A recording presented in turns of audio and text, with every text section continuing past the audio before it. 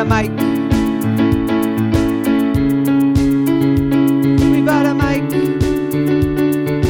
We bought a mic. We bought a mic. We bought a mic. We bought a mic. We bought a mic. We bought a mic. Mic. We bought a mic. Mic. We bought a mic. We bought a mic. We bought that mic. Yeah. Ooh, groovy. Hello. Welcome to We Bought a Mic. Hey everybody. As you guys probably noticed from the intro, there's only two of us here today. You're probably looking for that third voice to come in, maybe bust a sweet verse or two in there, but Yeah, I am Ernest Calderon, I am Hunter Mobley. and Drew is holding himself hostage. He's sitting here right now, but his mouth is taped shut, and he's just like freaking out over his computer trying to finish his schoolwork. And the reason okay, for Drew, this it's okay. is he's punishing himself because he did not watch Cockblockers with us. And so therefore he's been a bad, naughty boy. He's being tied up right now. He hasn't had any water in 3.5 days now. All right, it should be fine.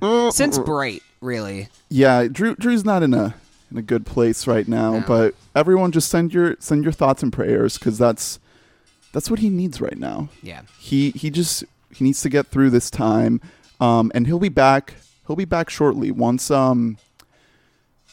his favorite franchise of all time returns next week. Oh, Star Wars has a movie coming out? Close, Avengers. So let's get into these predictions. I want to predict what's going to happen in Infinity War. Okay. I right. want to try to get something on record because we're within a week, right? Yeah, it comes out, I'll probably be seeing it on Thursday. Yeah, me week, too. so- I got my tickets, so we're a couple days out by the time you guys hear this. Let's just talk box office first. What are we looking at? I would guess probably domestic. Is that what we're looking at? Okay, opening weekend, I'm going to go with a good 240, 245. Okay, Opening I weekend. think that sounds about right. I'm thinking total domestic, it's going to gross about $650 or so. Would be my prediction, somewhere Total? around there. Yeah, Okay. $650 total, so around like 240, 250. That sounds about right. That's That's a insane. lot. I mean, that's insane that we're just like throwing those numbers around casually Yeah. out there. But it seems kind of impossible that this movie won't do that well. Yeah, I think looking at our summer movie wager, we all have Avengers as number one, except for front of the pod Harry Sayer. He's the only one who put Jurassic World. Going against the grain. Although Yeah. I do think that if any movie is going to beat it, I think it's going to be Jurassic World over Solo. Yeah. But yeah, I mean, we'll see. So for the record, Star Wars: The Force Awakens has that all-time record for domestic box office at $936 million. I don't think this is going to reach that high. The original Avengers had that 623 figure that I you're think throwing out. there's a chance that this could go up to 675, maybe close to 700. Black Panther's at 681 right now. Yeah, I didn't realize Black Panther's already at 681. So it Isn't might that be crazy? this might be It's like already a the number $700 3 million type of movie. I don't Yeah. know if if this will bring out. I mean, this is another. It has Black Panther in it, so maybe everybody who loved Black Panther will come back out to see this movie. But it doesn't seem as like it's trying to make as big of a social statement as Black Panther was. So Yeah. it's hard to. And I figure that think people are unsure of how good the actual movie's going to be because it's so many characters. So do you want to make predictions about what's actually going to happen? Yeah, in it? I have yeah. a prediction for who's going to die in this movie. Okay, I've been thinking about it. Let's say our top 3 most likely deaths in order, like one being the most likely. So who do you think is going to be the most likely to die in this movie? I think Vision's going to die in this movie. Okay, it's a safe Vision. bet. Yeah. He's not like Thanos- part of the real core. Are we doing just the Avengers team or like just anyone in Okay. the movie. Anyone? Yeah. Well, Vision. extra number 4 will die? Thanos has to get them stones, and Yeah. one of them stones is in Vision's head. So Yeah, it just It's a kind of pretty seems good right bet. that he's, and it's not like he's really that integral to the plot. We'll have a dramatic scene with Scarlet Witch looking out on Vision, going "No!" as he gets fucking murked. yeah, I think my number one is Loki. I think Okay. Loki bites Yeah, it in Loki. this one. Loki's on my list too. Yeah, people. Would he be your number two? I think Loki would be number 2 Okay. for me. I think yeah, Vision's it just seems a good like bet. it seems like it's about time. Like Vision's Loki a good is bet, played out. but my number 3 would be Vision because my number 2 is Iron Man. I think Oh, you Iron think Man Iron bites Man's it. gonna? All the signs point to it. You know, he wants to be checked out of this already. RDJ, I mean. Although we have alluded, I would love for him to die, but I don't know if Marvel will go there. exactly, like we have alluded to Tony kind of just being phased out somehow without actually dying, like the character being having his end, quote unquote, without him actually dying. So there we have kind of like thought that may be a possibility, but I think that to show Thanos as like a true threat, he has to kill someone big, and I think Tony's a perfect candidate for that. So between our two main characters, I think that I would pick Captain America as a little bit more likely, at least in my mind, to be the one who bites the dust in this movie. It just kind of seems like Captain America, like Civil War, he turned against his team a little bit. Now we see all the posters of him coming back. He's the grizzled Captain America and everything. With the beard. And I could see this kind of being his last hurrah, and he like goes out trying to save the team. But that's not my number 3. My number 3, it's gonna hurt your feelings. It's Hawkeye. No. I just think it might be time for Hawkeye to just fucking get the fuck out of there. I don't think that's going to happen because I think he's not going to be in the fight. So why would he die if he's not in the fight? I think he's going to be taking care of his family. He's going to be protecting his wife and kids. He's not even going to be in this movie. He'll be in the movie. He's just going to have like they'll one or cut two away to him, just like sitting there with his fam. Yeah, like covering them, like protecting them by putting his body, just like he protected that child in Sokovia. Yeah, like the same thing. Yeah, the same just exact with thing. his family. It'll be a nice callback to Ultron. Yes, sure. All the fans will remember that. I also have another prediction for you. I think this movie will be good. Oh yeah, not great. Like mid-tier Marvel. I think it'll be upper tier Marvel. Okay. It'll be upper tier. I don't think brothers. it's going to be the best. I don't think this is going to be as good as Winter Soldier. Maybe not even as good as Civil War. It's because Civil War, like, there were actual real people fighting against each other and not Big Purple Man. Dude, so Thanos looks great, though. He looks like a really good thumb. It's like the Spy Kids like thumb monster. Yeah, that's who they got. Yeah. Is that the same effects team from Spy Kids? They brought them in for this movie? Yeah, they're world class. So I have another prediction. I've been thinking about the title of this movie, Infinity War. I know it's based on a comic book. I know that there's a comic book called Infinity Gauntlet and then another one called Infinity. But I think that this movie is going to start doing some crazy shit in this universe. I think we may see some sort of time travel. Infinity, that implies time. Yeah. I don't know what that entails, but I think that this movie is probably going to end in some sort of cliffhanger involving like the death probably of Iron Man and then the Avengers being thrown into some sort of like extra dimensional time. I mean, we haven't encountered a character yet who can travel time yet. There is a time stone, though. There's a time stone, and we've seen. Doctor Strange can teleport. Well, yeah, but we've seen time be manipulated in Doctor Strange, right? So the notion has been introduced, and we did see Dormammu in that time vortex, like out of time vortex. Yeah, I mean, that would be a cool, interesting direction. I just wonder how I'm nervous about that from the perspective of if they went all in on it, I think that'd be fucking dope. But I feel like the problem is Marvel's too big of a franchise that they have to make things that are mass appeal. They can't do high it's going to be science. very convoluted and very muddled down for what this very vast, interesting concept is. That's my only concern. What about the theory of the Skrulls taking over?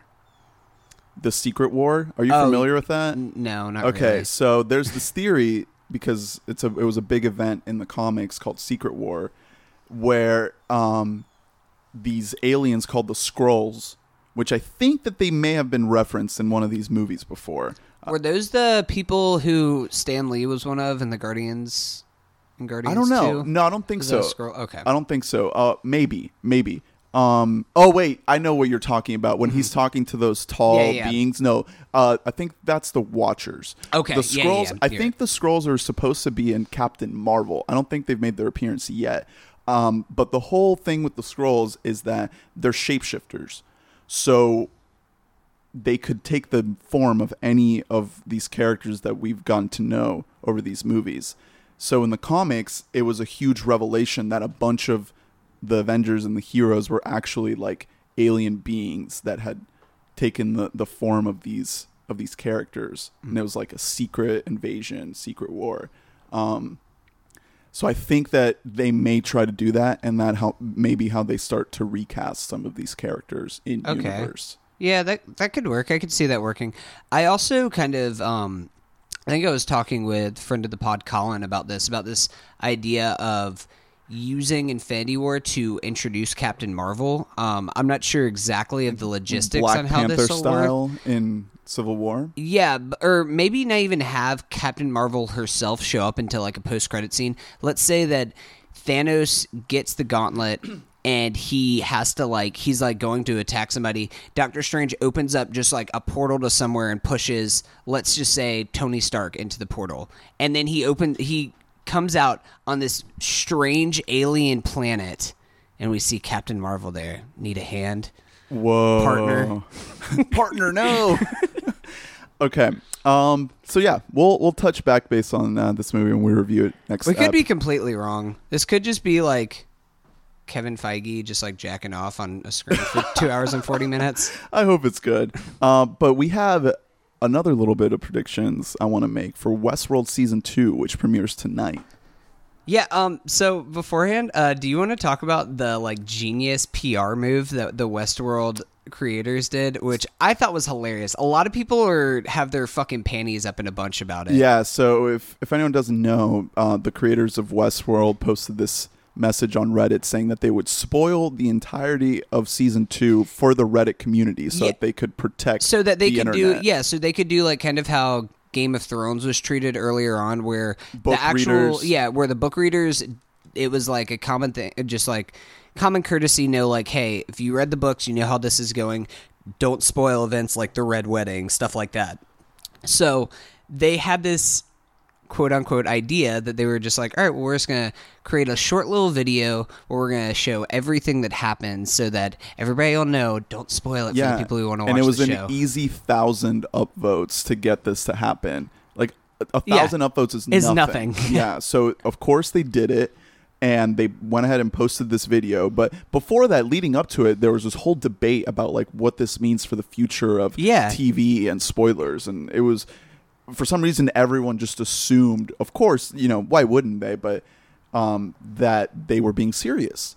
I had my doubts. I thought that they may have been trolling, but for some reason, the story just picked up. No one, the narrative of this being fake didn't really come through. Yeah, that it was much. a couple people who were just like, they would like kind of go through this whole debate on what this means and everything else, and they'd be like, or they could always just be fucking with us, but that's probably not going to happen. And like that is exactly what happened. It was a straight up Rickroll. They posted this actually really great video of Evan Rachel Wood singing the "Never Gonna Give You Up." She's got a great voice. So it was a great video, but it is Jonathan Nolan basically knows Reddit really well. Yeah. And he knows the language and the sensibilities of like hardcore Redditors, and he knew that this would just be a fun way to kick off the season, to kind of piss them off. Yeah. He knew that it would piss them off, and he knew that was what that's what they do. That's what they're into. They're into the kind of like that cynical, self-loathing, almost not loathing, but like self-antagonizing sort of approach to things, trolling and all that. That's straight out of Reddit. So I mean, that being said, do you have any major predictions for season 2 so far? This is a kind of show that you can't really predict what's going to happen, because it's been said before, but it's almost like season 1 was the prequel to the actual story. Yeah. So it could go a number of ways. I know the trailer has showed hints of the residents of Westworld making it to the mainland, quote unquote, like mainland. We get Samurai World. Yeah, Shogun World. Yeah. So I don't know. Obviously, mild spoilers for Westworld. If you haven't caught up, go ahead and skip this. But I really think that we're gonna see I hope we get to see a deepening of these themes about what it means to be conscious and what it means to be humans, particularly with Maeve and Bernard. Because with Maeve, the ending to her story in season 1 is so interesting, because she figures out that the plot to rebel, for the robots to rebel, is actually being orchestrated by Ford. And she thought that she was like on her own path. Right. And she learns that she's being controlled through this updated narrative that Ford was working on. So her decision to not escape and to stay in Westworld, does that mean that she actually made her own decision? I mean, that's a very interesting idea to explore. It is, in this idea of like, what kind of level of consciousness do they have? I do, big critic who we're both a fan of, Andy Greenwald. You sent in a message to him on his podcast. Yeah. And I kind of agree with what his thought is. Yeah, I asked the Watch Boys, like, particularly Andy Greenwald, because he's just not a fan of the show, what it would take for him to like it. And what did he say? He said that he wanted some real characters. He said he wants one real human character for him to care about, which I kind of understand that, because while I do love the grand ideas of the show, it doesn't capture these ideas of consciousness and what it means to be alive, where something like Blade Runner, I think, does. And this show, I should say I love season 1, but I do want a little bit more than just the Man in Black. I want like an actual human character who we can see. Although Ed Harris is a great Ed actor. Harris he does great. An awesome and job. I'm glad that Jimmy Smith is coming back too. So that means that we are still going to be seeing these 2 different timelines in season 2, like we did in season 1. And the way that season 2 ends with Ed Harris's character. Season 1 ends with Ed Harris's character, and that like look on his face that he finally got what he wanted out of Westworld, real stakes. Yeah.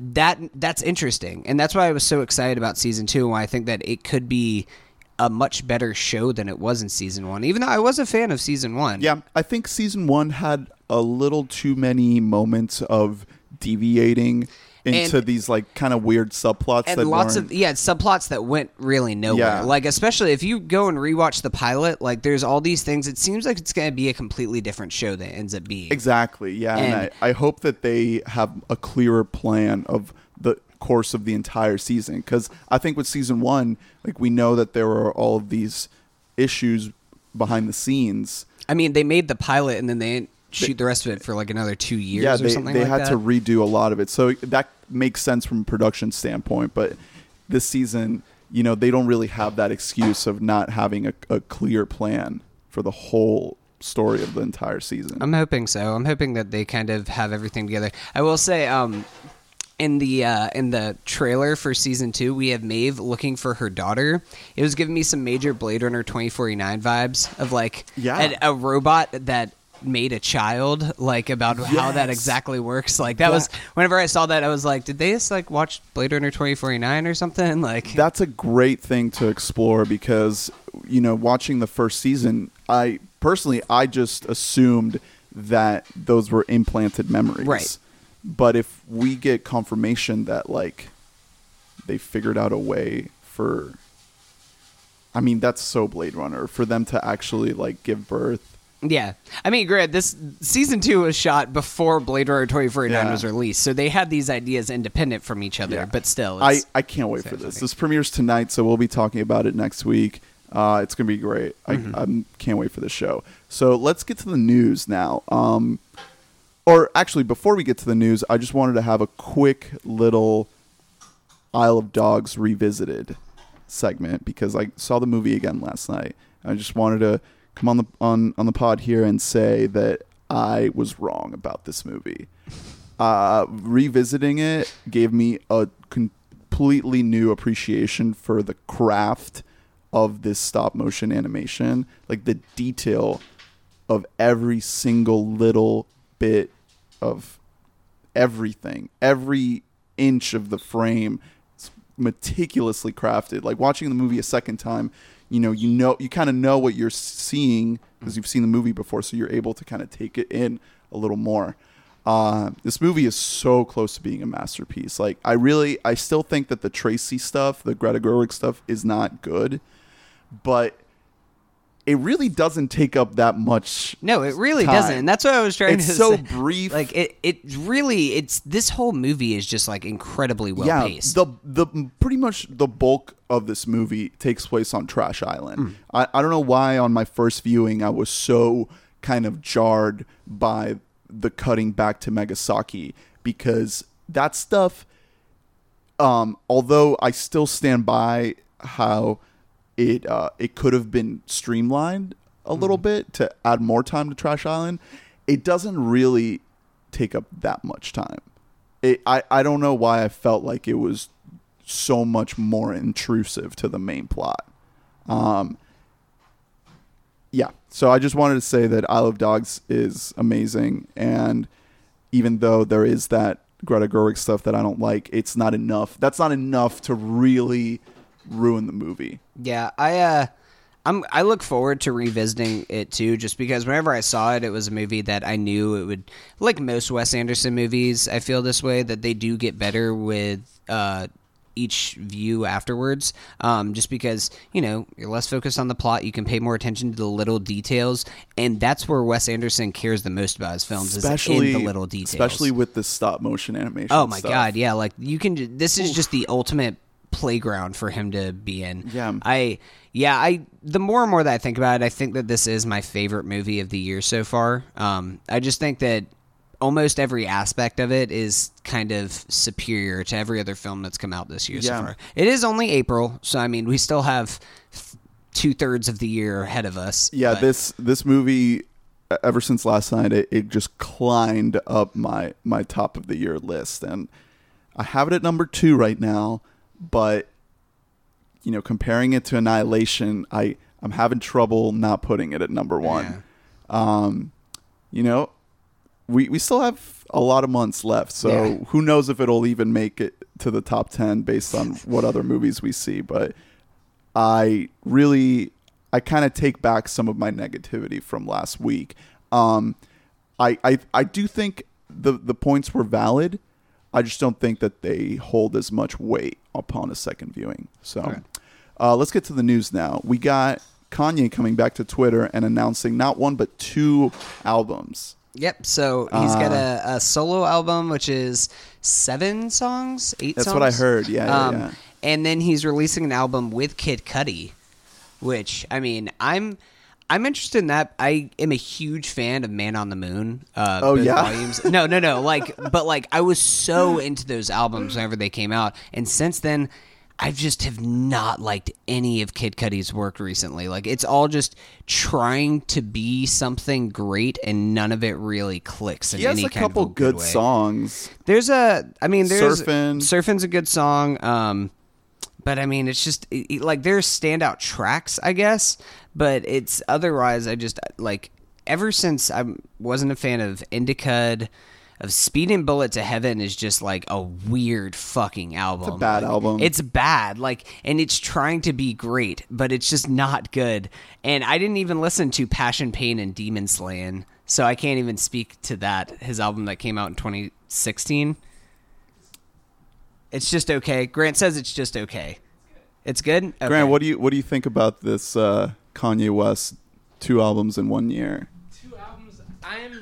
I'm ready for it. Kid Cudi I was not expecting a Kanye Kid Cudi kind of revival, but I agree. Kid Cudi has not lived up to A Man on the Moon. Like I honestly, I wasn't even a fan of that album. I was really the only other album I liked is Passion, Pain, and Demon Slayin'. I thought he came back with some groove on that, but hopefully they come with some weird energy on this album. Yeah, I'm sure that Kanye's 7-song solo album is just gonna be like a circle jerk for Kanye. But yeah, let us have it, please. But I'm pretty excited for these 2 little projects. my take on Kanye is that I love that he is willing to just piss people off. Yeah. I just hope it doesn't become like sensationalized to the point that he's compromising the quality of the music. You mean for to the that. point where he writes a book on philosophy? Is that what he's doing? That's what he's doing. No. Is he gonna develop his own like brand? Well, I was reading a his little own like sect of philosophy. Yeah. He's just gonna put it all out on Twitter. He's gonna write a book on Twitter. Oh, like tweet by tweet. Yeah, supposedly. Okay. Kanyeism. Yeah. So I hope this is good. I have like faith in him. I like Pablo and I love Yeezus, so I'm always ready for Kanye to throw like a fucking curveball at us. I mean, Kanye, like Yeezus especially was met with so much like criticism just from like mass audiences, and then Life of Pablo, there was so much of like a lack of control on that album with how many times he released it and then edited songs and then re-released it, and like it's just like such a mess of production that I really hope that it's only 7 songs as opposed to Life of Pablo, which was like, how many songs was Life of Like, Pablo? 20? It was 20 is it songs. 20? It was a lot. it's like 18 maybe. If he goes back to like Yeezus level, like Yeezus is 10 songs, and I think that's like a very think it's tight 8. album. Yeezus is 10 songs. Oh, okay. Yep. What if this is bad? What if this is just straight That's up definitely like, possible. bad? That's definitely possible. I mean, I wouldn't say that Kanye has ever made a bad album so far. I'm not a huge fan of 808s and Heartbreaks, but like I'd say that's probably my least favorite of his albums. There is like a small sliver of Kanye fans that's their favorite. Oh, I know album. people love 808s Yeah. and Graduation. Yeah. Those 2 are probably my least favorite Kanye albums, to be honest. I mean, he's always trying to do something different. Yeah. And, Whether or not people like it, he's always just he doesn't care about any of the norms or expectations for what a Kanye song or album should sound like. There's definitely high potential for this album to be bad, though, just because Life of Pablo, he was so up his own ass, and he could just go even more up there for this, Yeah. and this could just be all songs just like singing about himself and how fucking he's a god. And See, that's the thing that I don't like about Kanye is that while he is increasingly more experimental with his production, the lyrics are just getting worse. they are, yeah. It really. You're right though. That like They used to be like on College Dropout, the lyricism was amazing. I feel like he's kind of, because he started before he even released College Dropout. He was like known for being a producer, so he felt the need to show his lyrical and his rap game on those albums. And then in the recent years, he's like, oh, everybody knows me as a rapper, I'm gonna start overproducing the hell out of my shit, and then like kind of not really worry about the lyrics. Yeah. And that it more comes across as lazy at that point. I mean, The Life of Pablo, like the drop in Father Stretch My Hands, like that's fucking like it just gets me hyped every time I listen to it. Fade, yeah, Ultralight. Like, there's so many great songs on that album. Yeah, some all-time like best Kanye songs on that album. Yeah, I guess the only other thing I wanted to say about this is that Kanye's already on thin ice in terms of like his persona and like his public life. He is a crazy person, like straight up, but he is a genius artist, genius musician. And if the quality of work starts to slip, then what the hell are you left with? Right. You know? So, you know, best of luck to him. He's a father now. He has 2 kids. I think that Kim either is pregnant or just had the third baby. So, you know, he's got stuff to do other than just working. Hopefully he raises his kids right, because I don't know, man. He's not 100% there in his head. No. So best of luck to you, Ye. Another little bit of news that I wanted to talk about is Amazon is on that money train constantly, and we already know they're trying to adapt Lord of the Rings, but they're not going full force for that show. They're gonna try. I know Jeff Bezos has a company mandate to find the next Game of Thrones. Like, that is the MO for Amazon TV, for Prime TV right now. So they're developing a show out of one of my favorite comic books, East of West. Yeah, so I know that you've actually read the story. I'm not really that familiar. I know that you were a big fan of the comics, but I'm not sure of what the exact story is. Do you know the premise at all? No, I don't. Okay, it's super cool. I think this series has been going on for a little while now. I don't really keep up with comics as much as I would like to nowadays, and I would love to like revisit this story and see where it's gone, because I think I'm like really behind at this point. But the overall kind of concept is an alternate reality where in the Civil War kind of era, a meteor struck Earth and divided the United States into like 7 different nations. And then fast forward to like really far in the future, and all of these 7 different nations have developed into like different ways, different versions of like futuristic kind of societies. So let me see if I can remember all the 7 ones. There's there's like a Union one, a Confederacy one, a Native American one, a New Orleans like Kingdom one, like a Bayou people one. There's like a Western one, like the rebels, like outlaws sort of nation. There's a Chinese one, like the Chinese coming over and colonizing the West Coast. And I forget the 7th one. I'll try to pull it up. But anyway, like the world is insane. Like, it's some hyper futuristic, like crazy out there science fiction shit.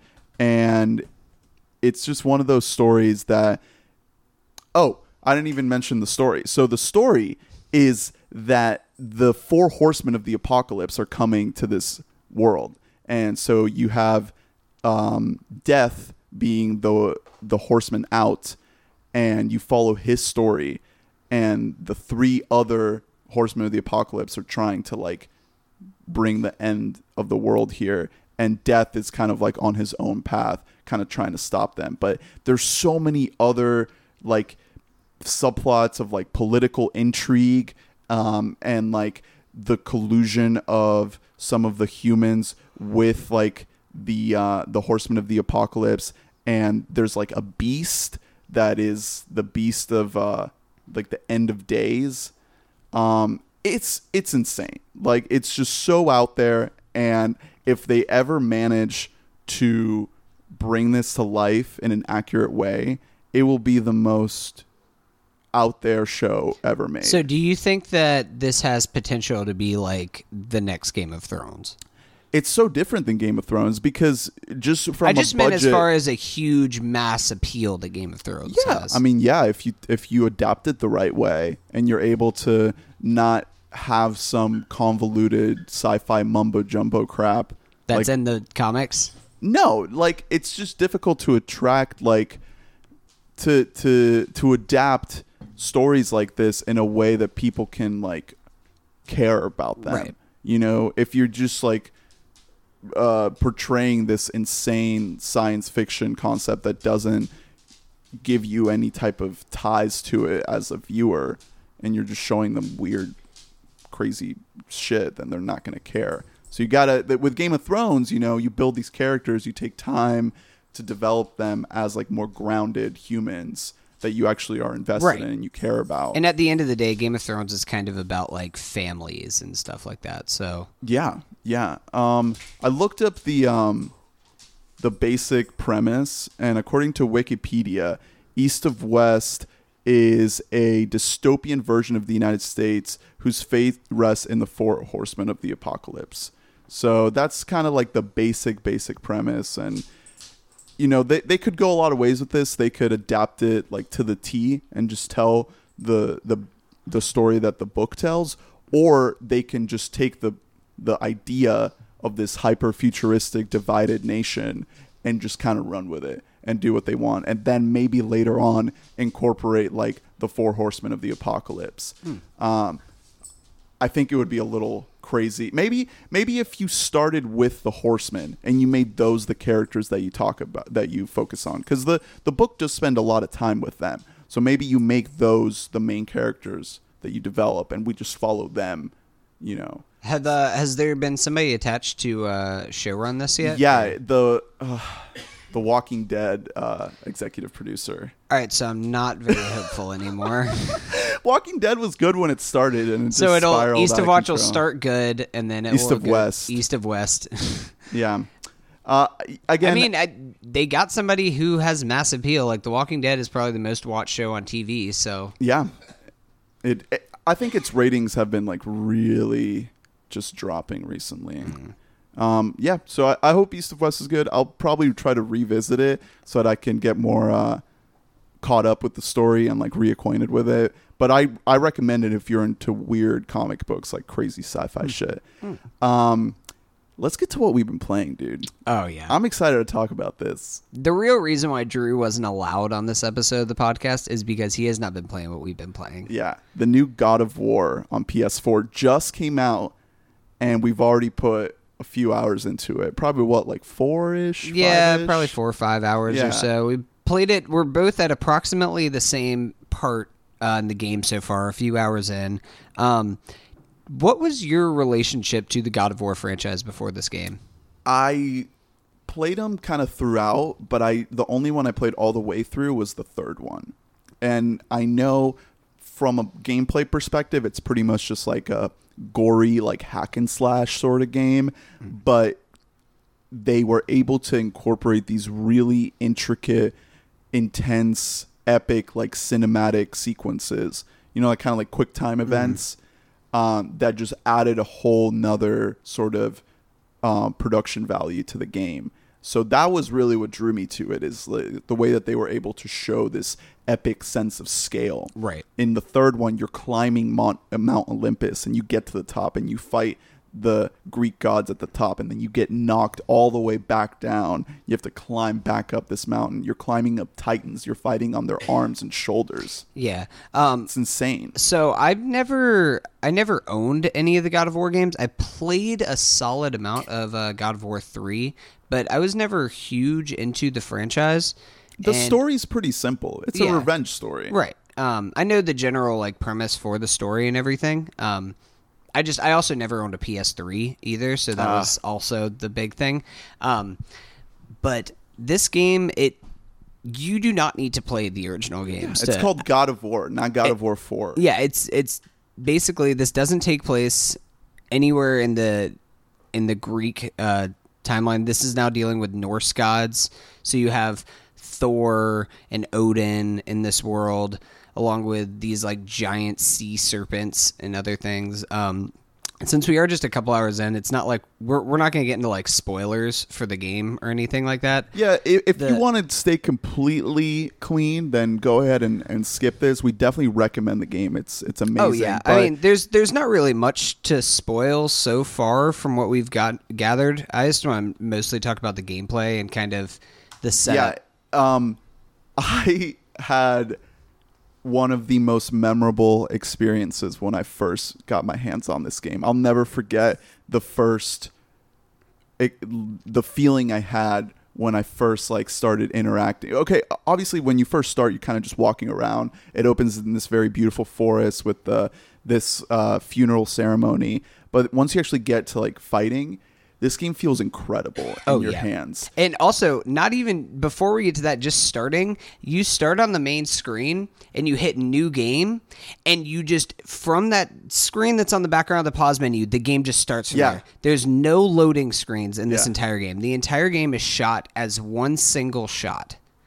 Almost like some really like is. incredible direction behind this. And I think that decision adds so much to the game itself that there is no like fighting. You'll be fighting some big boss or whatever, and the way that it cuts from actual action to a cutscene back to action is so seamless. Absolutely, it makes seamless. you feel so into the game. It's like sweaty palms every time you get into like a big boss fight or something and like that. the way the discovery of the area is accomplished, you feel like anything could be around the corner. Like you don't know what you're about to encounter next. You don't know what kind of creature or foe or band of enemies you'll encounter. It makes it like a really engaging, like unpredictable experience. So I heard like some critics saying that this is the type of game that makes you want to go out and buy a new TV.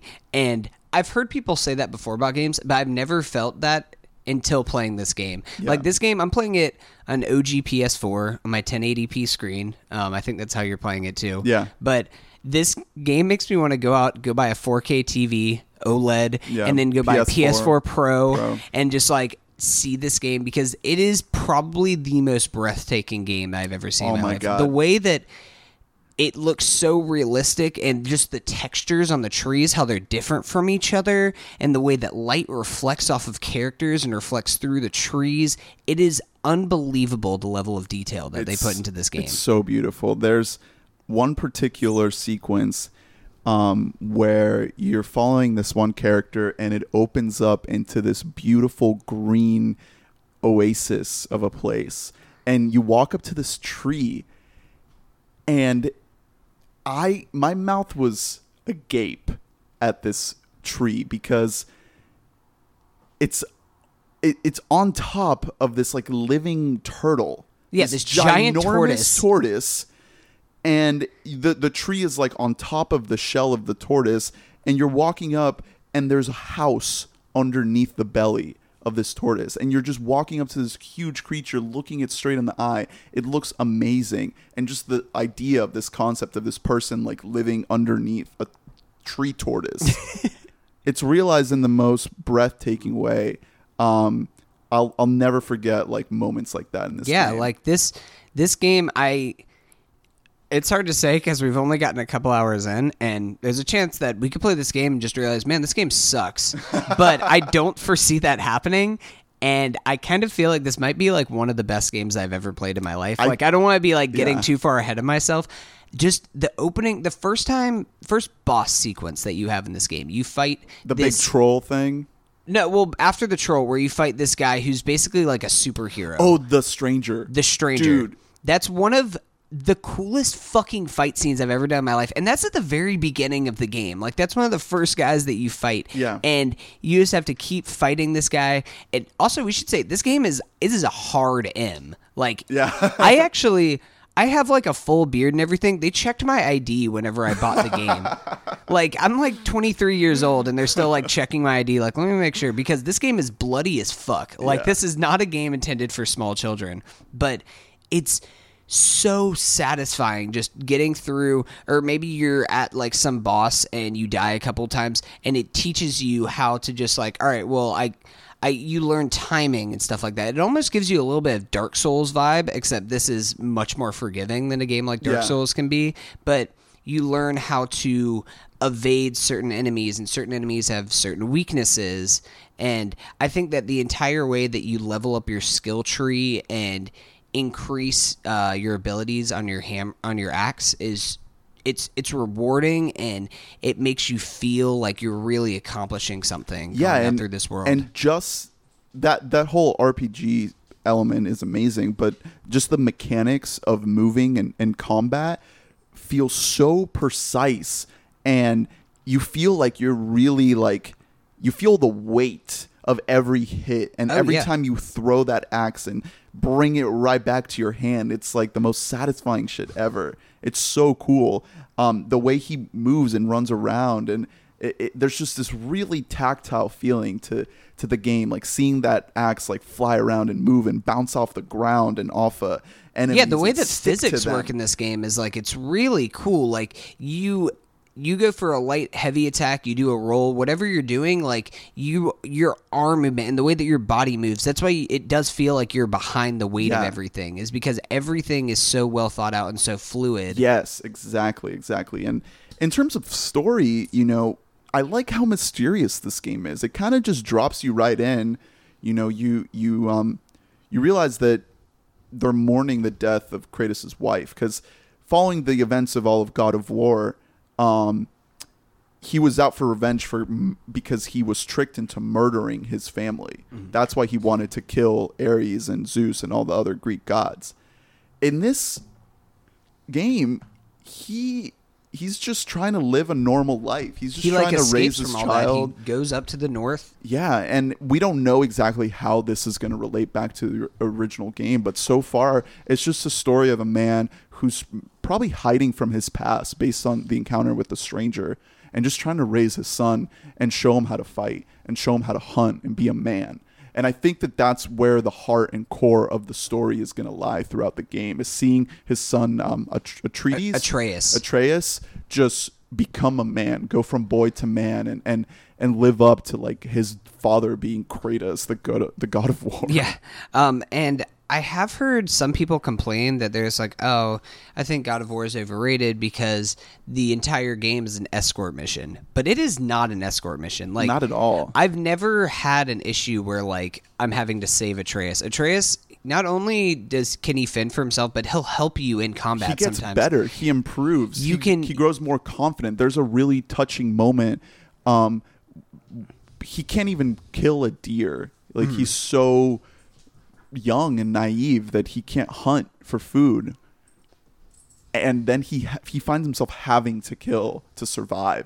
So you already see, just in the short amount of time that we played, we've already seen this growth of this boy just having to learn to be a man. And at first I thought this kid was annoying as fuck. It's like, damn, like he's just gonna be quipping along the whole time, and Kratos going, boy. I thought that was gonna be the whole game, but there's already so much emotional weight to this story, just of this father trying to protect his son, but also teach him how to handle himself.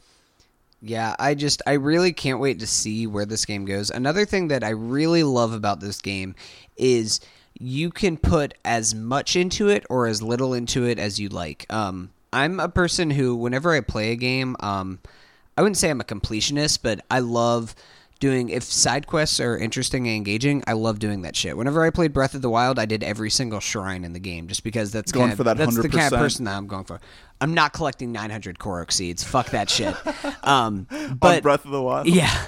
But in God of War, like, it's one of those things where, like, there'll be a spot where you get to a new area, and you can either continue on going through following the main storyline path, or you can just be like, all right, I'm just going to kind of explore around here, and maybe you'll find some chests with some runes in them, or you can find certain characters who will send you on little side missions to increase your axe's ability. And I love stuff like that. Not only that, but there's also littered throughout this world different things about the Norse god lore. Yeah. And it's one of those things, like, if you don't really give a shit, then you don't have to. Or you can kind of like read through the stuff, log it in your journal, kind of read through like what this mythology is like. Yeah, and I love the way that's done because it's Atreus. What's his name? Atreus. It's Atreus's words being like he's the one keeping the journal. So Right. you're reading it from his perspective and like kind of his little insight on all of the things that you encounter in this world. And he alludes to his mother and the things that she taught him because he feels very familiar with his surroundings, even though he's so young. He's almost a little bit more experienced than Kratos just because of the relationship with his mom. Oh yeah, you can tell like just how close they were. And not only that, Kratos is unable to read or write. So like Kratos kind of needs Atreus too along this journey that they're going on together. Do we know why the mother is dead?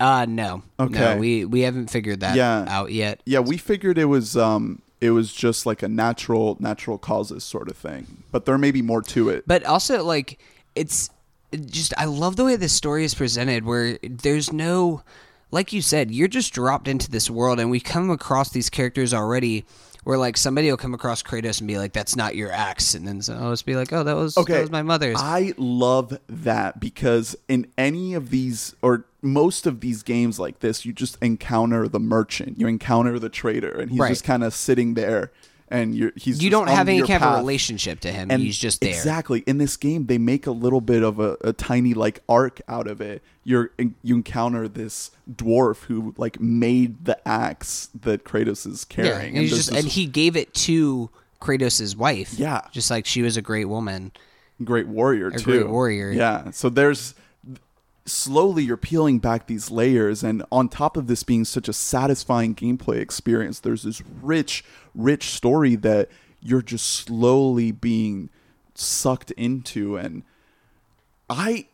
the only complaint I give this game is that the font was too small. Okay, I'm actually. And now they fixed that. You can make it bigger. They patched it today. Oh, did they? Okay, So I didn't know that. I don't have any criticisms. That's funny because Jeff Kanata, he got into some stuff because he was tweeting this is like the greatest game of all time. But he said my only complaint with this game is the font's too small on my giant 4K TV. Yeah. I can't believe now that you there's can patch people it. there's people that are playing this on PS4 Pro on giant displays and they still couldn't read the text. Yeah, the text needs to be a little bit bigger. Yeah, but now it's fixed. It's like that's fine. Like that's the tiniest of nits to pick with this game. Grant, you got thoughts on God of War? Yeah, just a bit of a comparison. I don't know if you've talked about Horizon Zero Dawn much on the game, but do you like it more than that already? So I don't know if we've talked much about Horizon on this pod. Maybe early on, slightly, but that was one of those games that really upped the ante in terms of like creativity with the world and what you can explore and the lore. It's like it's an open world game, but it feels so rich because of the story that you're uncovering. Right. It's this deep mystery. But I think Horizon gets a little bit too bogged down with the amount of choice that you have in combat. Yeah. There's so many weapons that you can choose from. There's so many ways to play. Mm-hmm. I think that's great and it works for that game. But the fact that in God of War, all you have is your axe, it is amazing. And you can do so much with it and you feel so powerful with it. And then you enter rage mode and you like can go in with the strength. Horizon's a great game. It's beautiful, and I love the story of it. But the gameplay itself is just not as like. Yeah, well, to me, one of my favorite things about Horizon, like it carried the story pretty cool. It had like multiple truly surprising plot twists that really enhanced. Yeah, you think the game is like gonna end. Yeah, and it just keeps going. Exactly. Yeah, but I thought the battle in that game is really cool. Like the fact that I even go back to it, or that it's still fun to play afterwards after you've beaten it, because fighting those huge freaking giant robots, and there's so many different kinds of them. Because I was starting to feel like God of War almost had like a sequential feel to the fights. I haven't played it as much as you guys yet though, but like, is it a lot of like this? Like multiple ogres and you have an ogre fight. There's a lot of constantly encountering enemies. Yeah. But it hasn't gotten old. just because Yeah. they're able to switch up like the variety of enemies that you're fighting against, that you're like excited to see what's around the corner, you know? And not only that, like you'll fight these Draugrs, but there will be different types of Draugrs. Like there's a Draugr that you fight that you can't fight it with your axe. So you have to bail on your axe and then just start punching the shit out of it. And that's like really cool. Another thing that I love about this game is it seems like it's kind of just like a known fact that in big RPGs like this, you have to have fetch quests. You have to do like some grinding. Like that's just like a thing where it's like, oh, everybody hates it, but you got to do it anyways. That's just part of the game. And there's none of that in this game. Like it cuts out all of the fat that always exists in RPG games. Like a lot of people, myself included, kind of thought that Breath of the Wild did something for reinventing what a Zelda game and what a larger video games could be, and I think that God of War does that same type of thing where it really spares no expense when you talk about gameplay, when you talk about engaging story, and you talk about just the fluidity behind how everything feels. I really think that this game is kind of going to up the ante in the gaming community for what people are going to expect going forward. I agree. As a closing thought, I'll say that to me, video games are always much more impressive and engaging when they have a good story to tell. Like personally, I love Fortnite. Like Fortnite's awesome because I'm able to just kind of play it in the snackable form of just like quick, like 5-minute, 10-minute games. But I cannot put a game like that on the same tier as something like Uncharted, where you're so invested in this grand epic tale of adventure with dynamic characters and great performances and dramatic moments and really intense gameplay and storytelling. But Uncharted has a huge problem, which is you're mowing down dudes, you're murdering left and right, and there's no consequences to it. You're just you have a gun and you're just fucking murdering, like just looking for treasure ultimately. God of War has consequences to the violence, and it has something to say about when you're violent and when you defend yourself and how crucial it is to not only be able to use defense, but to know when to kill and how and what it means. I think that's the core of this father-son story, and I can't wait to see how deep that theme is explored. Yeah, I really think that in however long it takes us to actually beat through this game, I want to have like another kind of a spoiler-filled discussion where we can kind of go through the plot as we know everything that happens, because I really can't wait to just go home and dive back into this game. Like, I know, me it's too. one of those things that every time I put it down, I'm like, fuck, I just want to play a little bit longer. Like, God damn it. Like, I haven't felt this way with the game in a while, actually. And I can already tell that there's going to be so much to do once the story's done. Like, I'm passing all of these, side things, these chests and all of these things that I can't do right now because I don't have, like, the right equipment or whatever. I actually there's so much. There's this big lake area where we got to, and on one of the there's this one place where I just put my dock over to, and I just like went right over to this place, and next to it there's a mystic door for you to eventually go through. But right now it was just, I had like this like floating black thing that I like kind of put my hand through, and it opened up this boss who he literally can just one hit you and you die. Damn. So I tried to fight him like a couple of times, and I was like, nah, I'm not ready to fight this guy yet. Like I'm not ready yet. All right. Well, we are going to take a break, and when we get back, we're going to begin into what we've been watching. So we will be right back. Go play God of War. Go play God of War. Go It's buy amazing. it. It's worth the $60.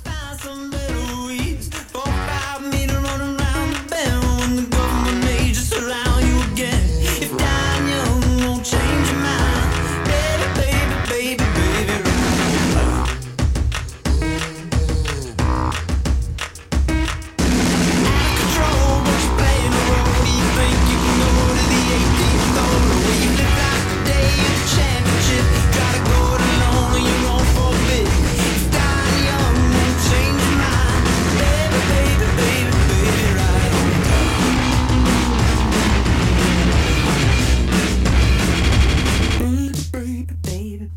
So I was taking Anubis out for a walk the other day, and he gets really intense when we go over by the lake, because there's so many birds and creatures and critters and whatnot, and I had to put like all of my weight into that leash to stop him from like running off. This is a big dog. I was completely like pulling the shit out of him, and he overpowered me, and he ran straight into the water.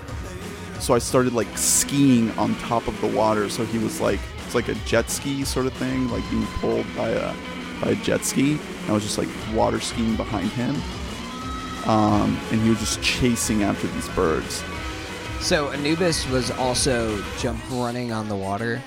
No, he was swimming really fast. Okay.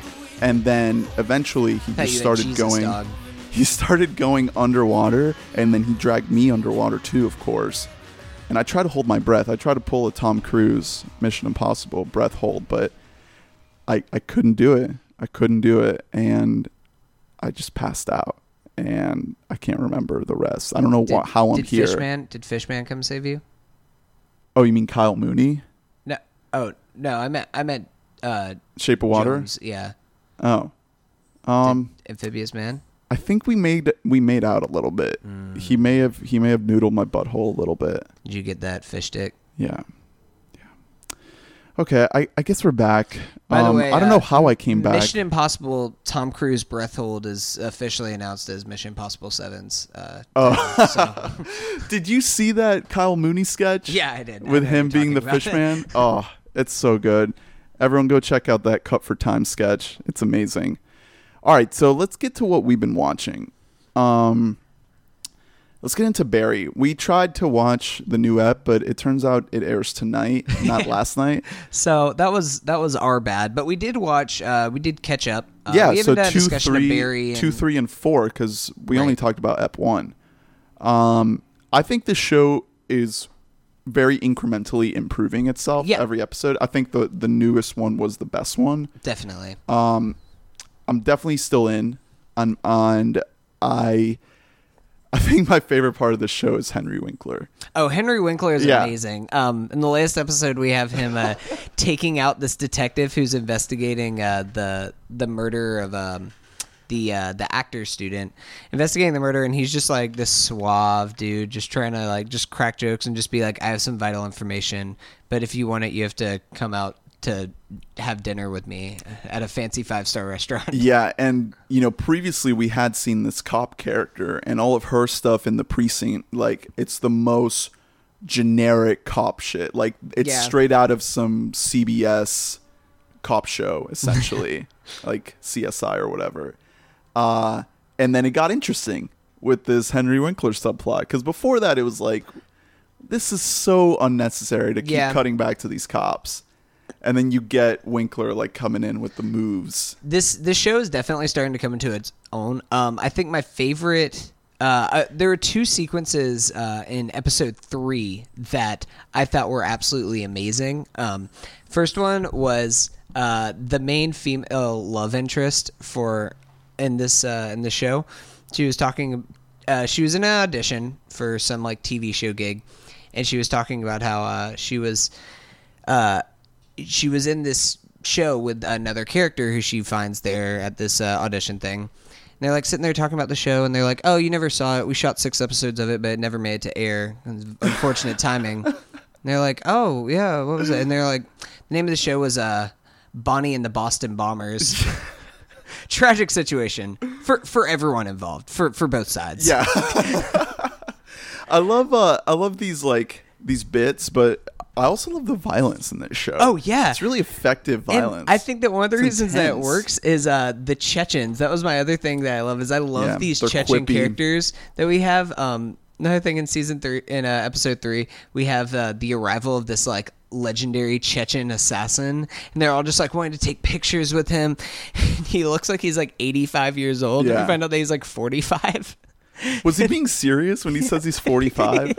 He's just murdered like 1,000 people, so that's what it's done to him, and he just like fucking kills himself because he realizes that he'll never be happy.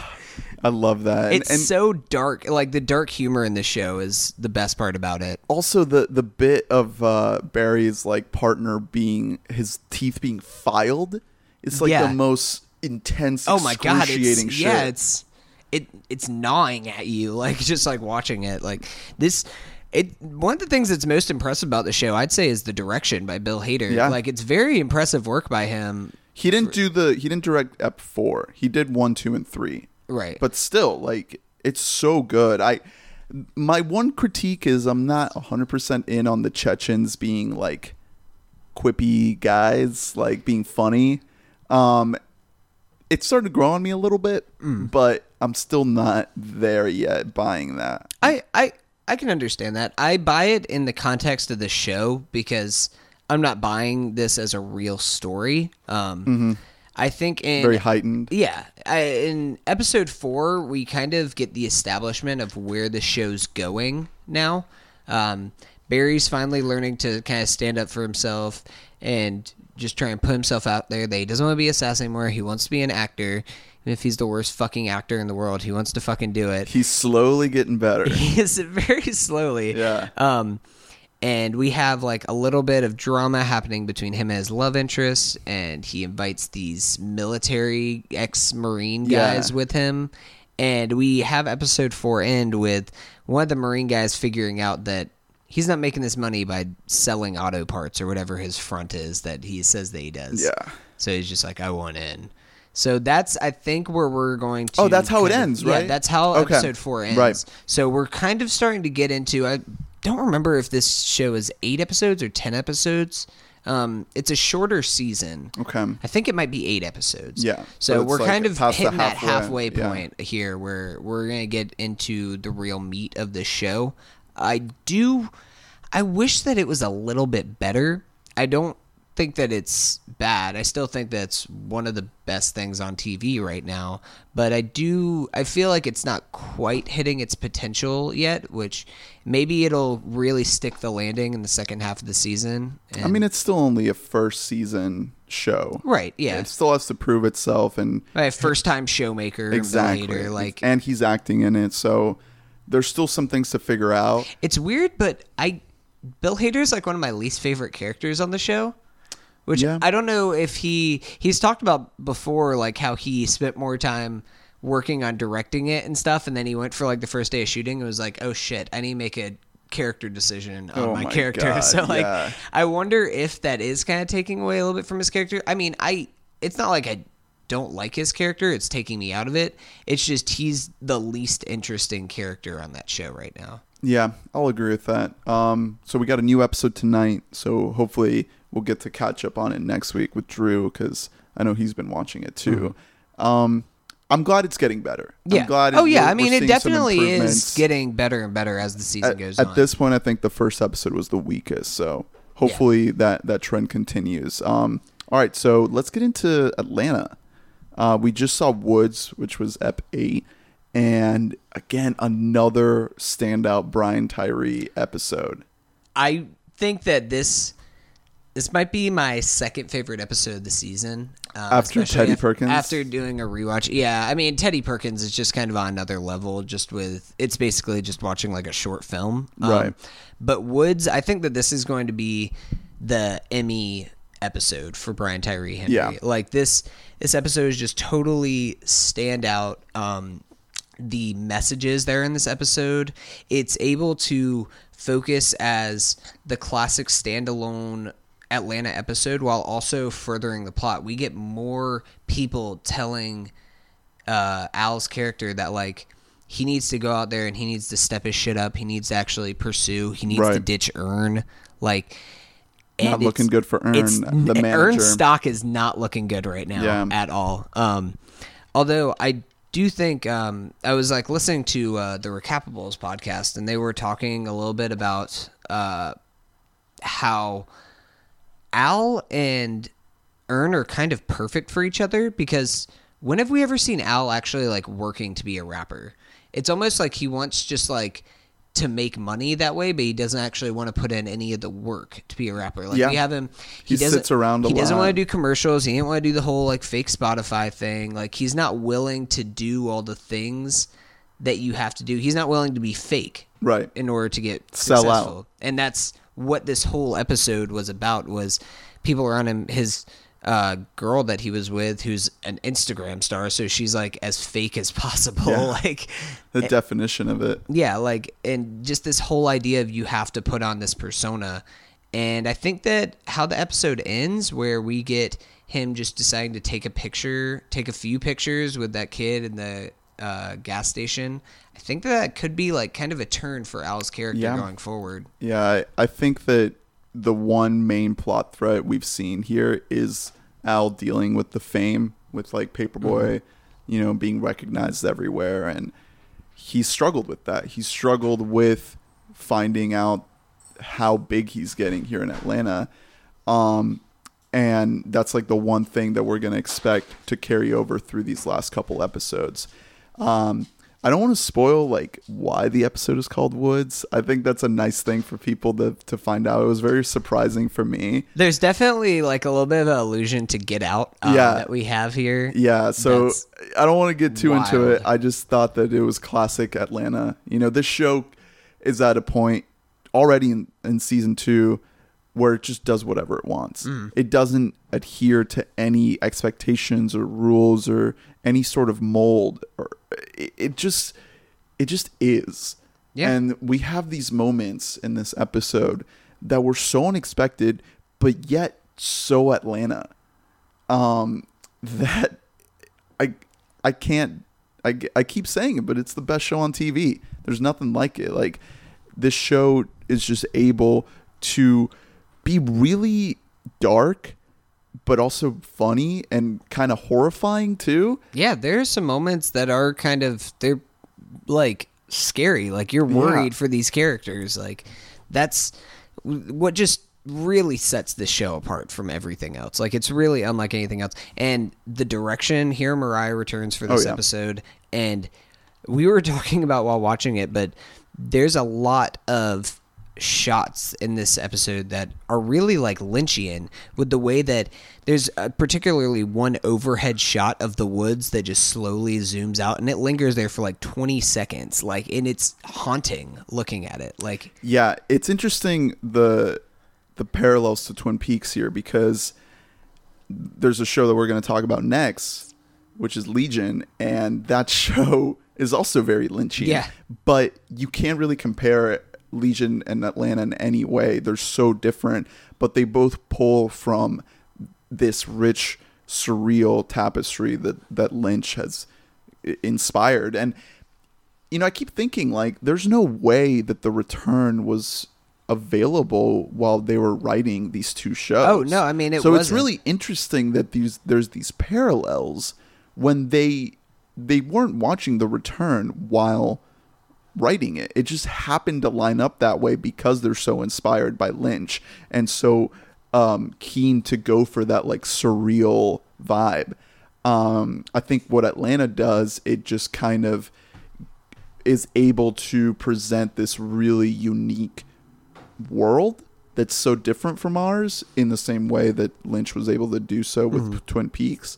The Atlanta universe feels very similar but very different to ours. it feels very lived in, but also it doesn't feel like our world. Right. It's so different. It's just little subtleties about the way, Drew talks about that Donald Glover piece on the New Yorker, and I think there was a quote from it where he talks about how there's so many black shows on TV that aren't for black people. Right. They have black actors in them, but the way they interact and speak to each other is very like for a white audience. And I think the way Donald Glover and his team has been able to craft this show, I'm trying to find a way to put it. It just feels like the Atlanta universe is like a much more black world. They still deal with like, stereotypes and racism, but it's a way of portraying black characters and black culture that you don't really see anywhere else on TV. And it's sad because it's the most realistic way in a lot of ways. But it still gets so surreal and weird yeah. and fucking strange and creepy. It's an unbelievably good show. This episode in particular was a doozy. So that's Atlanta on FX, and we got a couple more eps, 2, 3. 3 more episodes. Okay. This season is one longer than season 1, so there's 11 episodes this season. I also just want to say this episode, they dedicate it to Brian Tyree Henry's mother, who actually died in 2016. Which adds another layer. Adds another layer to the episode because the theme of his mother rings in this episode in a really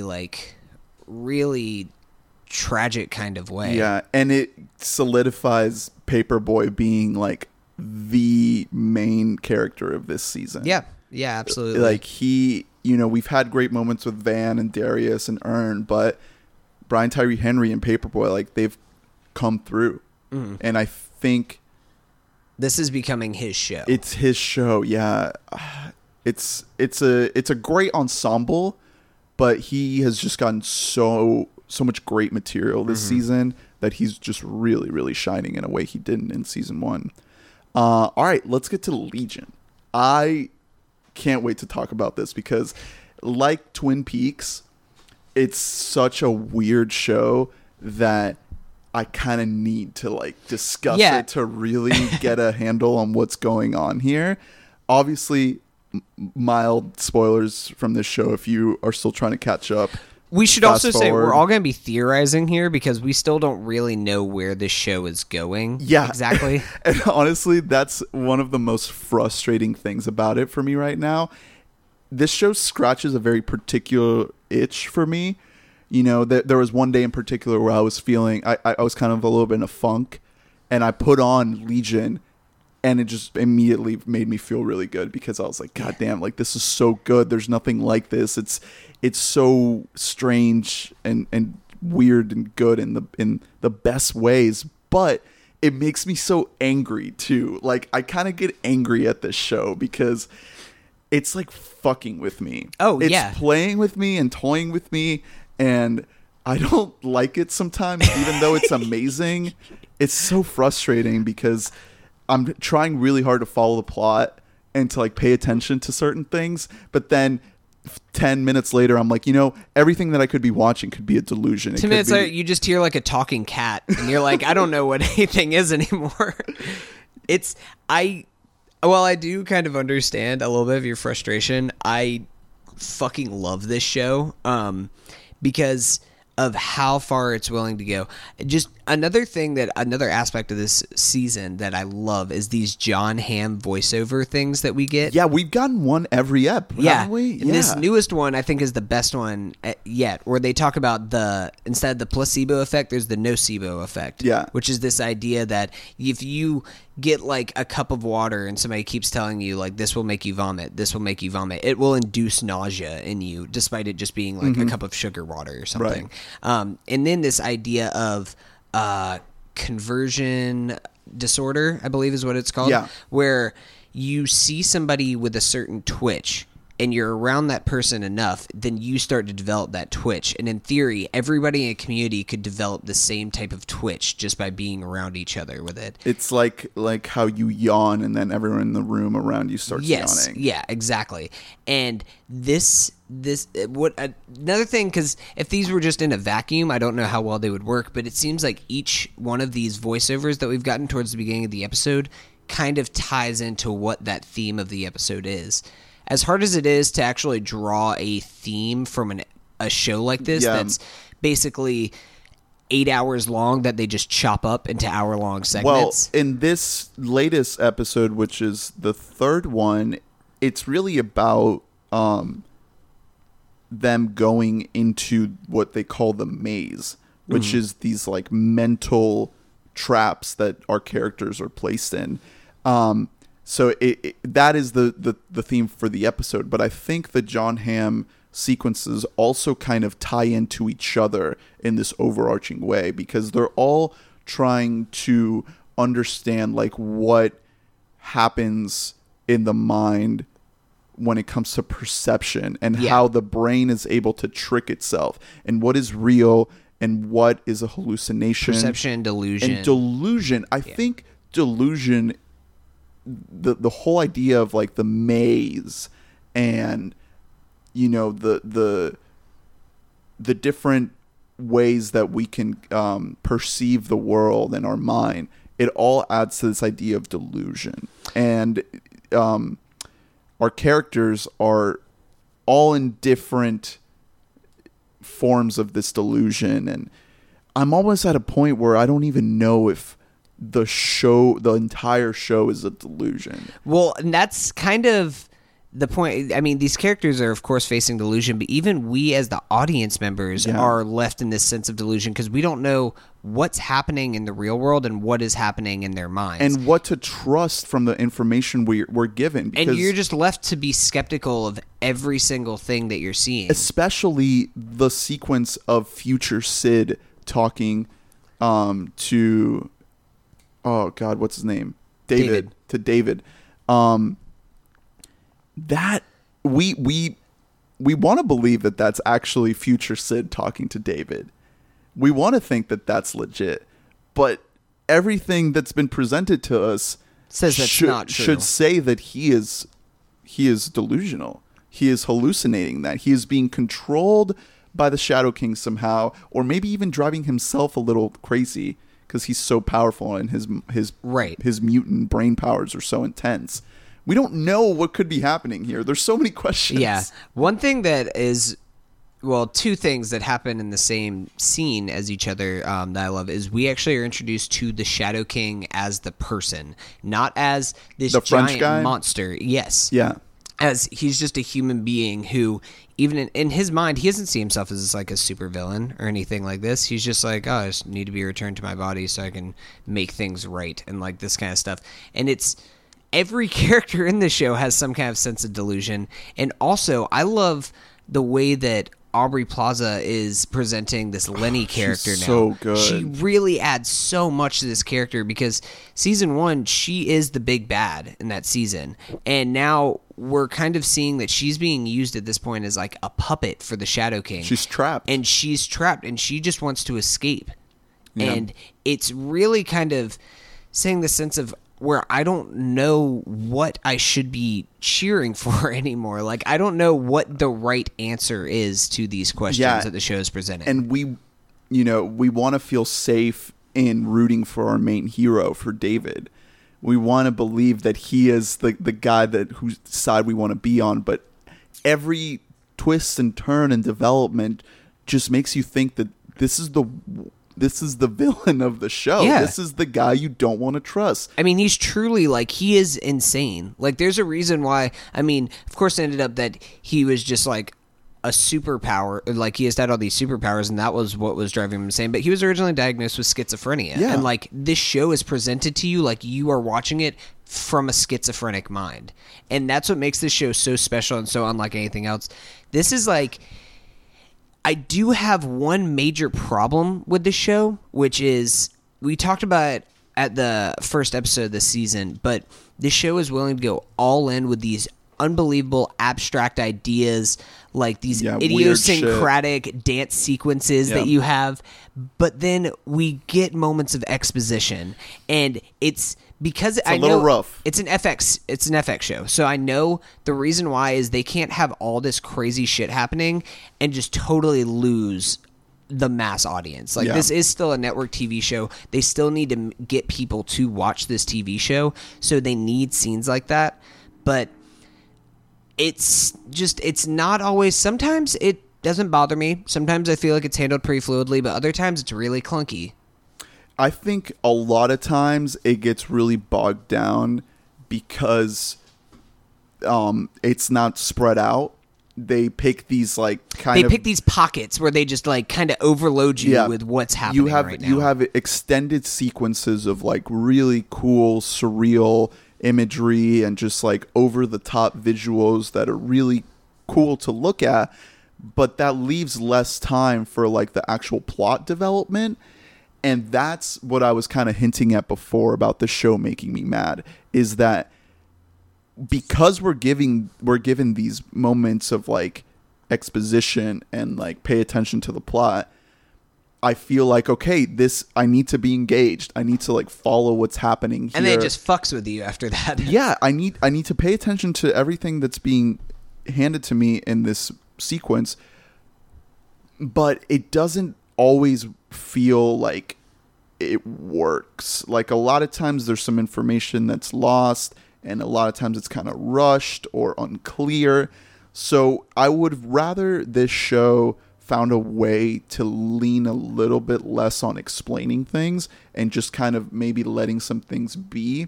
Yeah. And be a little bit more Lynchian with like not explaining everything. Not giving you all the information. Yeah. I mean, this show isn't trying to answer every question that you have. We're never going to know why Oliver and Lenny just kind of showed up in there and they're just like dancing around like poof, poof, and just making people like poof into ashes. Like, that's not ever going to be something that's explained in this show, nor should it be. But there are just a couple other things where I feel like they're trying to be art house while also trying to have mass appeal, and that's kind of a critical flaw whenever you reach something like that. You have to lean all in one way or the other. And I think season 1 was able to effectively like give you weird shit with little exposition because we knew that so much of it was taking place in David's mind. Yeah. Like there's a stretch of like 2 or 3 episodes that take place entirely in David's mind, and you're not concerned with trying to follow the overall plot because we know that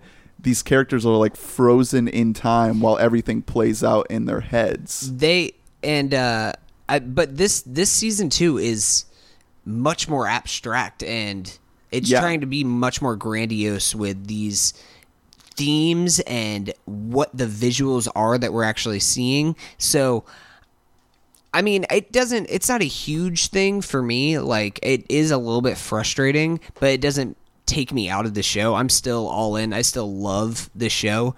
One thing that I do hate about it, though, is in season 1, the characters, I should say, Carrie, were my favorite characters on the show just because it was such this interesting idea of 2 people inhabiting like the same body, the same mind, really, in 2 different bodies, and then they can just kind of be together in one body. But their bodies weren't like completely separate from each other. Right, they're able to become one body. Yeah, and they can feel the same sensations in their own respective bodies. And there have been a couple points this season where Carrie, the male Carrie, has become kind of the exposition figure, which I really wish. I mean, like, I feel like in season 1, Patanomy was kind of more the person who was explaining everything that was happening here, and I guess they're trying to. It's almost like they're trying to make Carrie that character now, but Patanomy hasn't been replaced with anything of substance with his character. Yeah, all of the relationships to the main like squad of mutants have really changed in this season. Oh yeah, I mean, we don't really a year has passed. Yeah, and we don't even have David like developing his romance with Sid anymore. Like they barely spend time together, and when they do, it's bogged down in all of this plot with like the future stuff and then like going after the Shadow King. Like so much of these episodes have been devoted to figuring out like how to stop Farouk, like the Shadow King, that like every time it deviates away from that, it has to do it in a very specific way for it not to feel jarring. Okay. Because it's so clear that that's the main plot thread that we're following. Like the show wants it to be explicit, like this is the main thing that's going to carry over this season. So when we get these nice like John Hamm monologue voiceover things, like that's cool. But anything else other than that, with all the other characters, like I think that's when we start to get into the clunky exposition. Yeah. But overall, I'm still in. I hope the show kind of brings it all together and is able to be satisfying with the way the season plays out. We have a few more eps, don't we? Is it because season 1 was 8. I don't think it's 10 eps? I think it might be 10. So we still got a little while to go. We'll be talking about it some more. I think that's it for shows. let's get to our little short review. We'll keep this short, but we got to check out the movie Blockers. Not entirely our decision. We had a request sent in to us that we had to review Cockblockers because it was getting such rave reviews. Excuse me, not Cockblockers, just Blockers. Yeah, it's a picture of a rooster. Blockers. Okay. So picture of rooster Blockers. Yeah. Could they should have had the rooster emoji? Is there a chicken emoji? Or Yes. eggplant emoji Yeah. Blockers? Yeah. It would be relevant to the plot of the movie. All right. So, what are your overall thoughts of this movie? This movie's not good, but it's really funny. It's really, really funny. There's some pretty effective humor.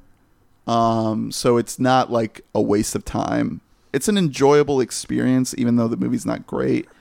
I would give it just a good. It's fine to good. Not really good. Just just okay. Okay to good. Yeah, I feel like we're kind of on the same level. I'd give it a 6 out of 10, Yeah, I guess. yeah, a light 5 to solid 6 out of 10. Strong 5 to light 6. Yeah, it's I wouldn't even go so far as say as this is a good movie. I really think that less than 50% of the jokes land in this movie. There's So a lot of therefore, eye rolling moments. There's so many, and it's just I do think that there are some truly laugh out loud hilarious moments in this movie, which we can kind of touch on a little bit.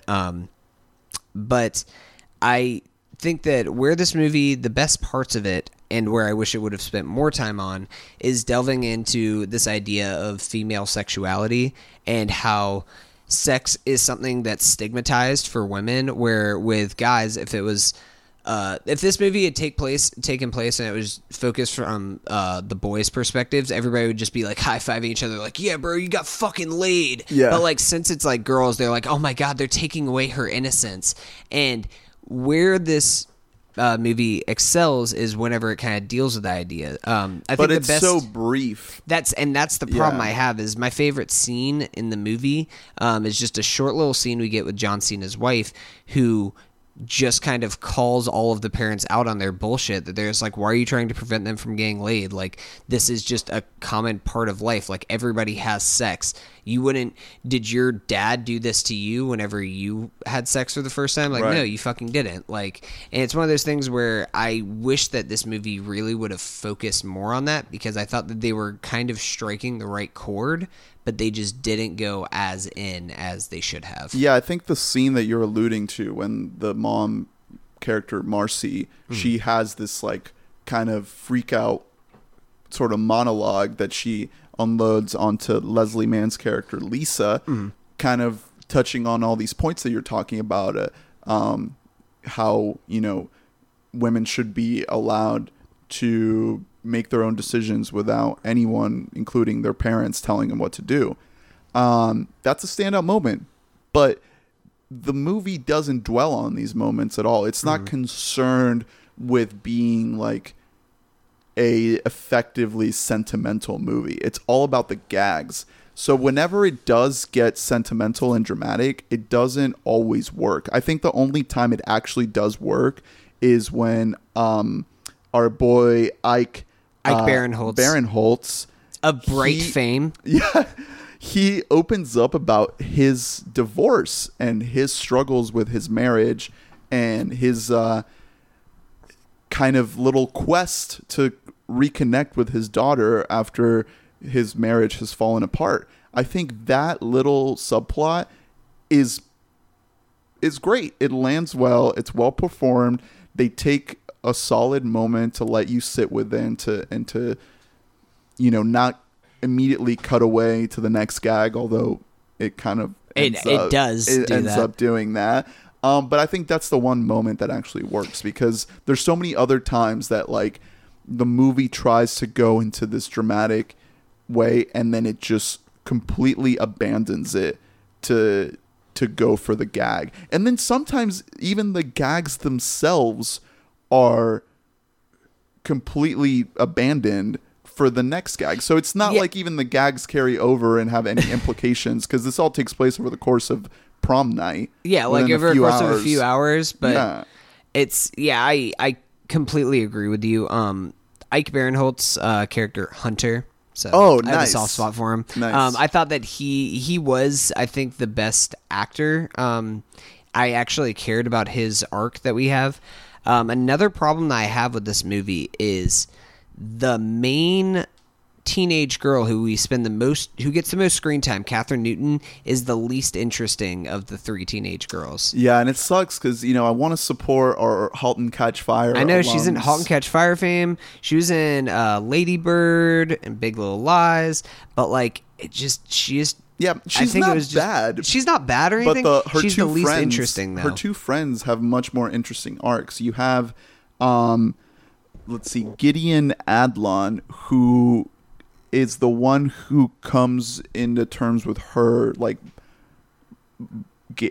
lesbian, gay. Who comes? I was about to say bisexuality, but she's full on like gay lesbian. Yeah, her homosexuality. Homosexuality, exactly. And that's a great little arc that she has. That's full of its own really effective comedic moments. And then the other girl, Geraldine, Viswanathan.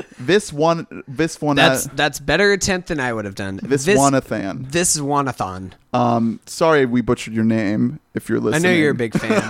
But she plays Kayla, and she's the one that's trying to just hook up with some guy in her science class because she also wants to lose her virginity.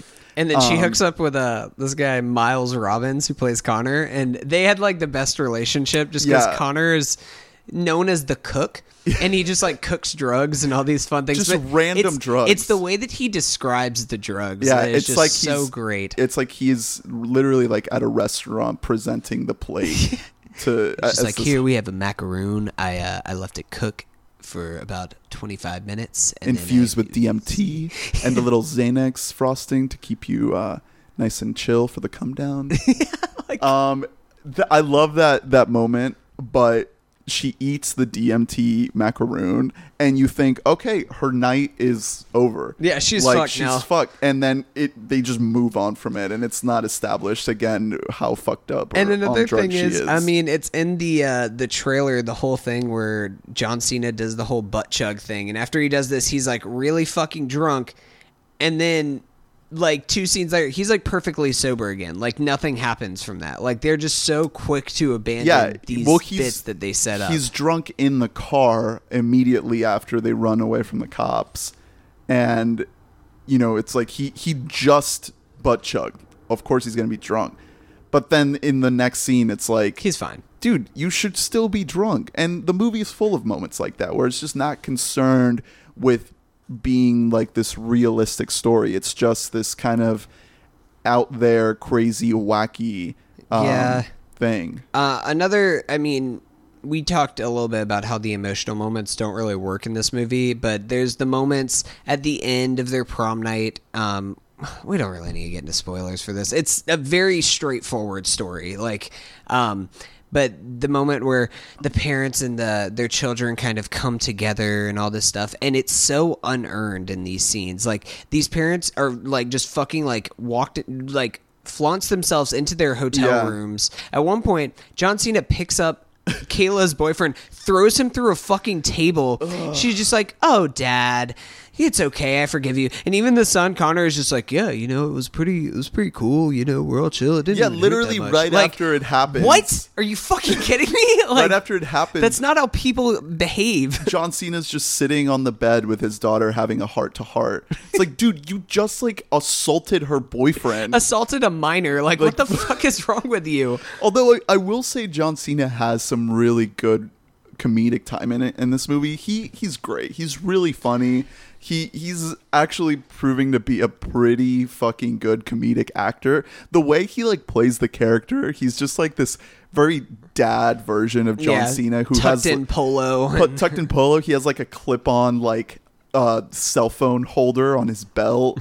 And he's just trying to protect his daughter. He just feels like this is the thing a dad should do, is just stop some random chef drug guy from having sex with his daughter on prom night. Like, Also, his heart's in the right place. Yeah, I guess so. But the best gags in this movie are definitely go to Gary Cole, who you probably recognize. He was in West Wing, Office Space. He was I'm gonna need you to come in about 5 o'clock.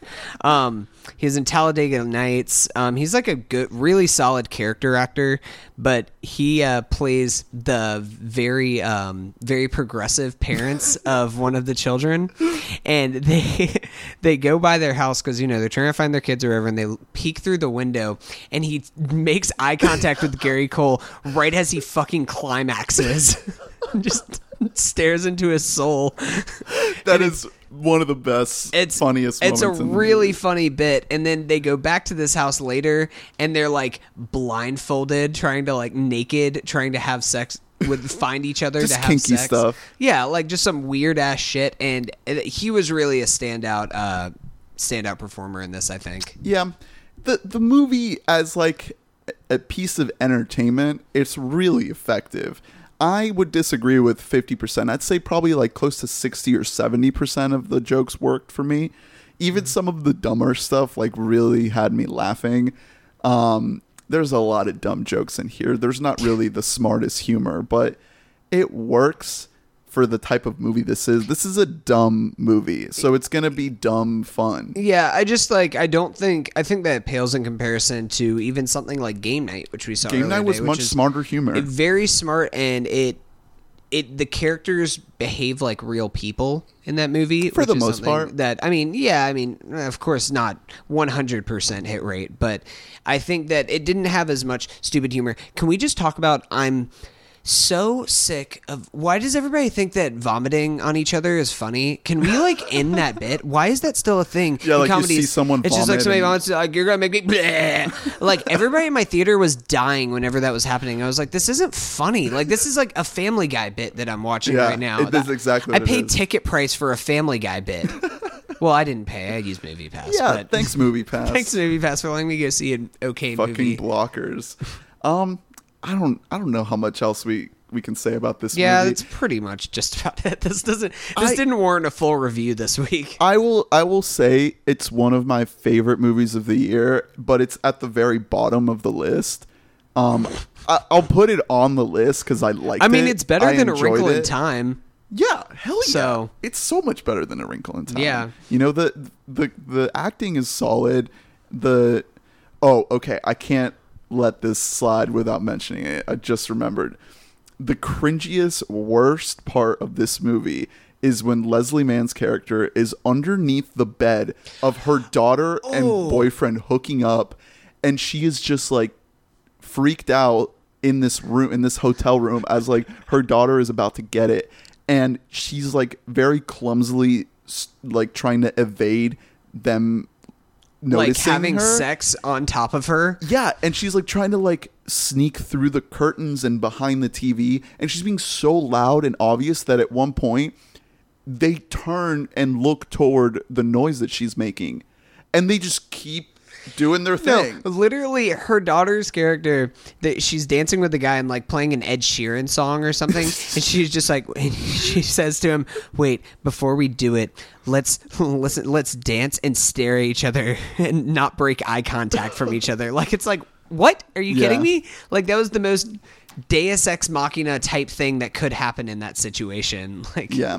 there's so many moments like that in this movie, and sorry we spoiled it for you if you really wanted to go see it. I mean, it's not going to take away the fun, like the humor from the specific jokes that are in there, because I say 50% just because this movie is like kind of nonstop with its quips, and that's why I think that half of them don't work. But I mean, there's still half of them that do work, and in a movie that has a shit ton of jokes, like that's not bad.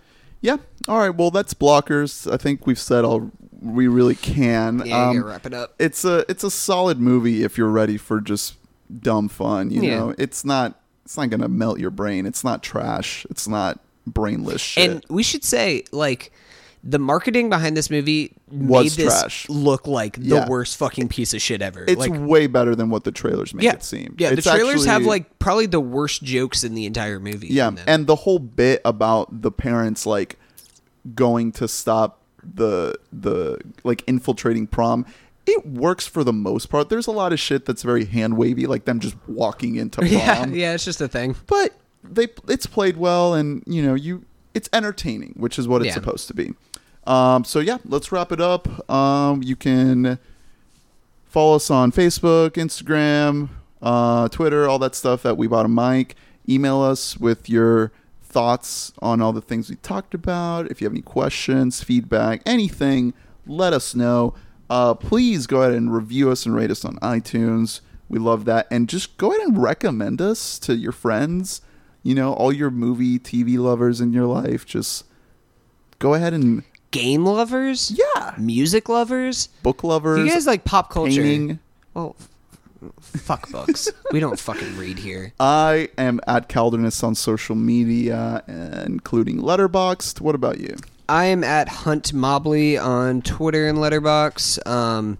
Also, if you guys have not done it yet, check out our link. I'm sure we'll link it again to the Summer Movie Wager. Yeah. So you guys can join on in. Let us know if you guys... fat group this year. Yeah, we got a big old group going. So let us know what your tag is. Let us know, either DM us or let us know on Twitter and stuff. We'll add you in the group so we can compare, see who has the best summer movies. Check out our commentary track for Bright, because we endured that shit for you. For fucking you guys. Like, you better listen to it. Yeah, because... and let us know what other commentary tracks you'd like to hear, if that's something you're about. Next week, we got Avengers, don't we? Yeah, it's Avengers Hell next yeah. week. God damn, already. All right. Can you believe we have to wait 3 whole months for a sequel these days? Well, catch you next time. Thanks for Bye. listening. Bye.